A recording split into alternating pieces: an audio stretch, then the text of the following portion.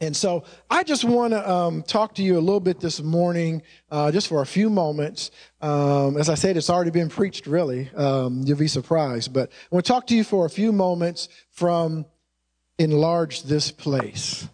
Enlarge This Place. Isaiah 54 now, I'm straying from my norm a little bit. I'm reading from the NIV, forgive me, but I've looked it up, and I know my wife is very surprised.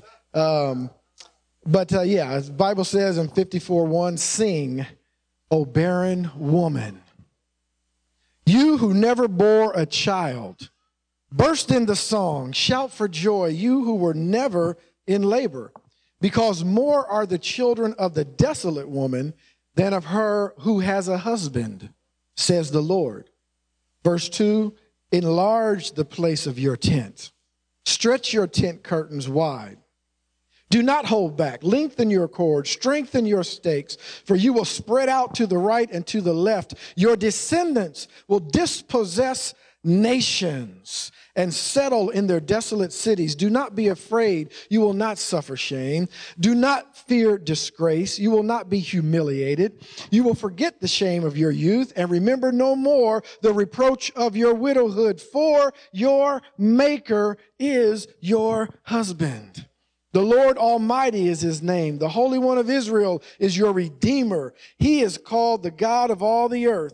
The Lord will call you back as if you were a wife deserted and distressed in spirit, a wife who married young only to be rejected, says your God. For a brief moment I abandoned you, but with deep compassion I will bring you back.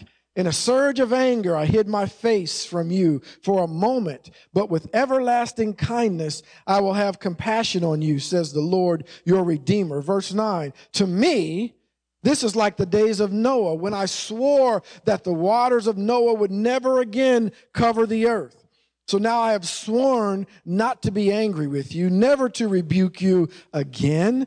Though the mountains be shaken and the hills be removed, yet my unfailing love for you will not be shaken, nor my covenant of peace be removed, says the Lord, who has compassion on you. Go down to verse 16. See, it is I who created the blacksmith, who fans the coals into flame and forges a weapon fit for its work. And it is I who have created the destroyer to wreak havoc. Verse 17, no weapon formed against you will prevail, and you will refute every tongue that accuses you. This is the heritage of the Lord. This is the heritage of the servants of the Lord, and this is their vindication from me, says the Lord.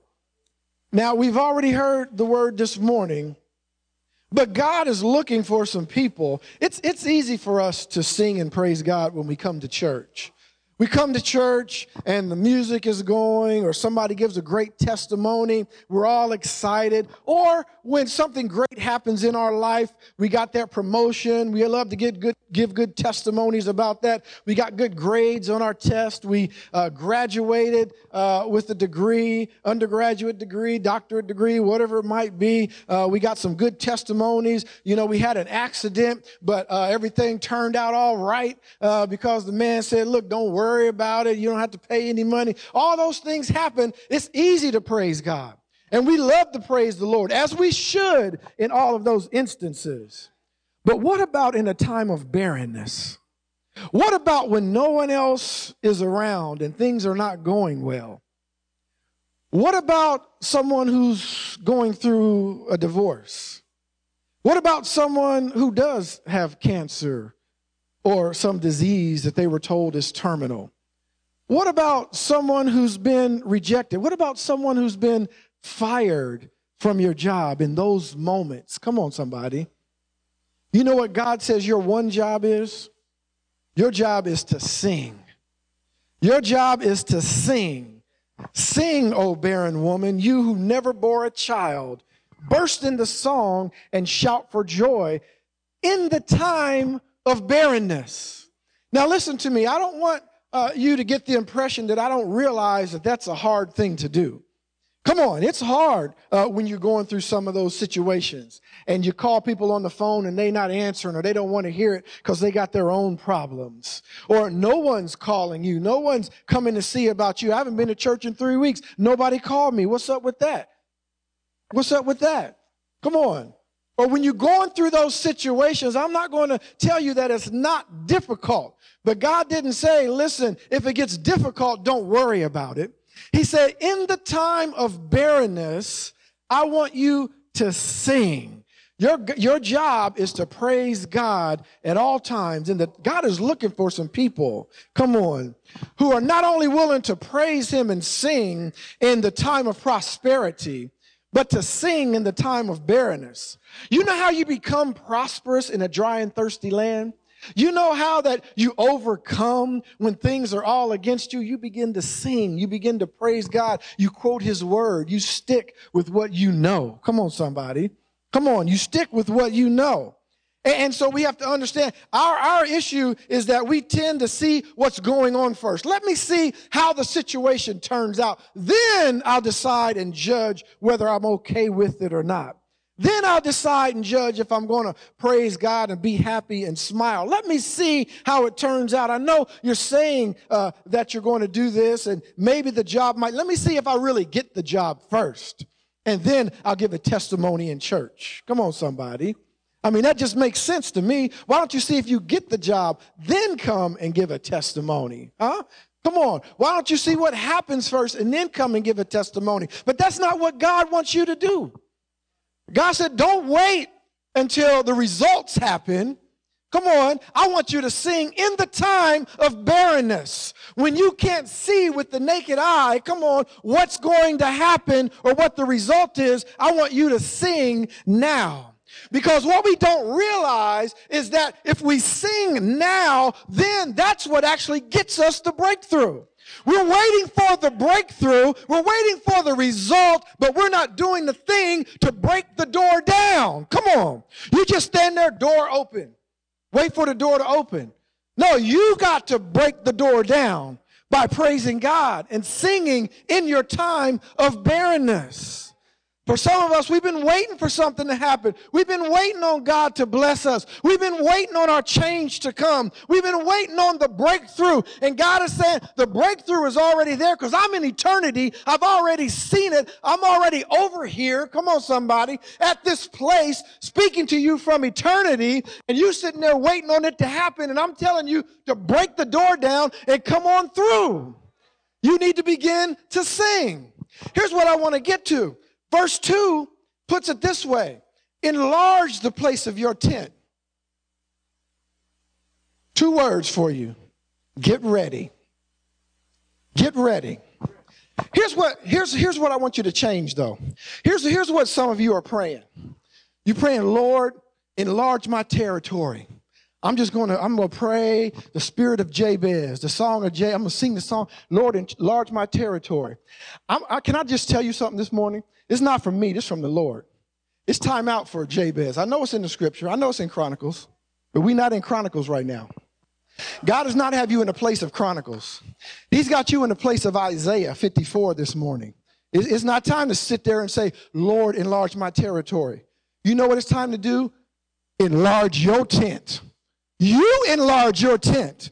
God is telling you now, make the ropes longer. Come on, take those stakes and put them out a little bit longer. Get ready. I know all the people ain't here, but I'm getting ready. Come on, we got to be ready. Why are you going to wait for everybody to come and then get ready? That doesn't make any sense. Come on. God said, get ready, get ready, get ready. Come on, enlarge your tent. Enlarge your territory. And you know where it is? We think it's physical. What do I need to do, Lord? Buy a new house? No. Here's where it starts. Here's where it starts right here in your mind. It's the battle of the mind. The devil wants you to think small. The devil wants you to think little. The devil wants you to think weight. The devil wants you to think doubt. But God is telling you faith. God is telling you peace. God is telling you overcome. God is telling you it's already done even though you don't see it. Come on. And who are you going to believe? You going to believe God or you going to believe your lying eyes? Come on, somebody. God is saying stretch your stuff. Stop waiting on God to stretch you. Stop waiting on other people to stretch you. Stop waiting on life to stretch you. You stretch yourself. You stretch yourself. You go for the next job up even though you're not qualified for it. Go on and go for the interview. What's it going to hurt? You go for it. You go for it in life. Come on. That person, listen, I know that person over there, that person over there is beautiful. They fine. And, you're not all that beautiful. But you know what? You never know. You got an anointing. You got an anointing. You just might have to go say, well, look, I know you're fine and everything. And, I'm not all that. But, hey, God got me here for you. So, look, if you want your blessing, sometimes you got to stretch yourself. Sometimes you got to stretch yourself. What they going to say? No, you sit in the same place. Come on. You got to stretch yourself. Here's what happens. Here's why we're afraid. Here's why we're afraid to stretch ourselves. Because stretching yourself opens you to the possibility of failure. That's why we're afraid. We're afraid of failing. We're afraid of failure. You know what? Failure is part of life. You know what? I don't even agree with the word failure. Here's what I think. I think you either overcome and you're successful, or you have a learning opportunity. That's all it is. It's just those two things. If you're in the Lord. Now, I believe you're in failure if you're just doing stuff on your own. But God is saying, stretch yourself. I know that it opens you to the possibility of failure. But here's what stretching yourself do. Stretching yourself brings about daily improvement. A little bit every day, you're getting better. When you reach for the unreachable. Come on. Stretching yourself causes you to reach for goals outside of your capacity. I'm not able to do this, but I'm going to reach for it anyway in Jesus' name by the guiding of the Holy Spirit. Come on. I'm going to stretch outside of my capacity. Stretching yourself forces you not to settle. I'm just going to say this. Too many of us have just settled in life. And I've got a few years, not as many years as some, but a whole lot more years than some others. And I'm going to tell you what I've learned in my years is there's been too many times in God, in church, in the Word of God, where I have just settled. I have just settled. And you know what? And to me, it's just okay.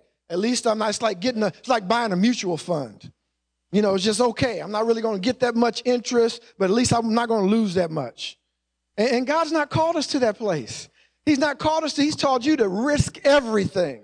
Put all your chips in the middle. Come on. You're either going to believe it all or you're not going to believe it all. I say that you're either going to believe it all or you're not going to believe at all. Come on. God's not wishy-washy. God's not lukewarm. God's not in the middle. He says you're either over here or you're over there. You're either for me or you're against me. Come on, he's looking for some people to be for him.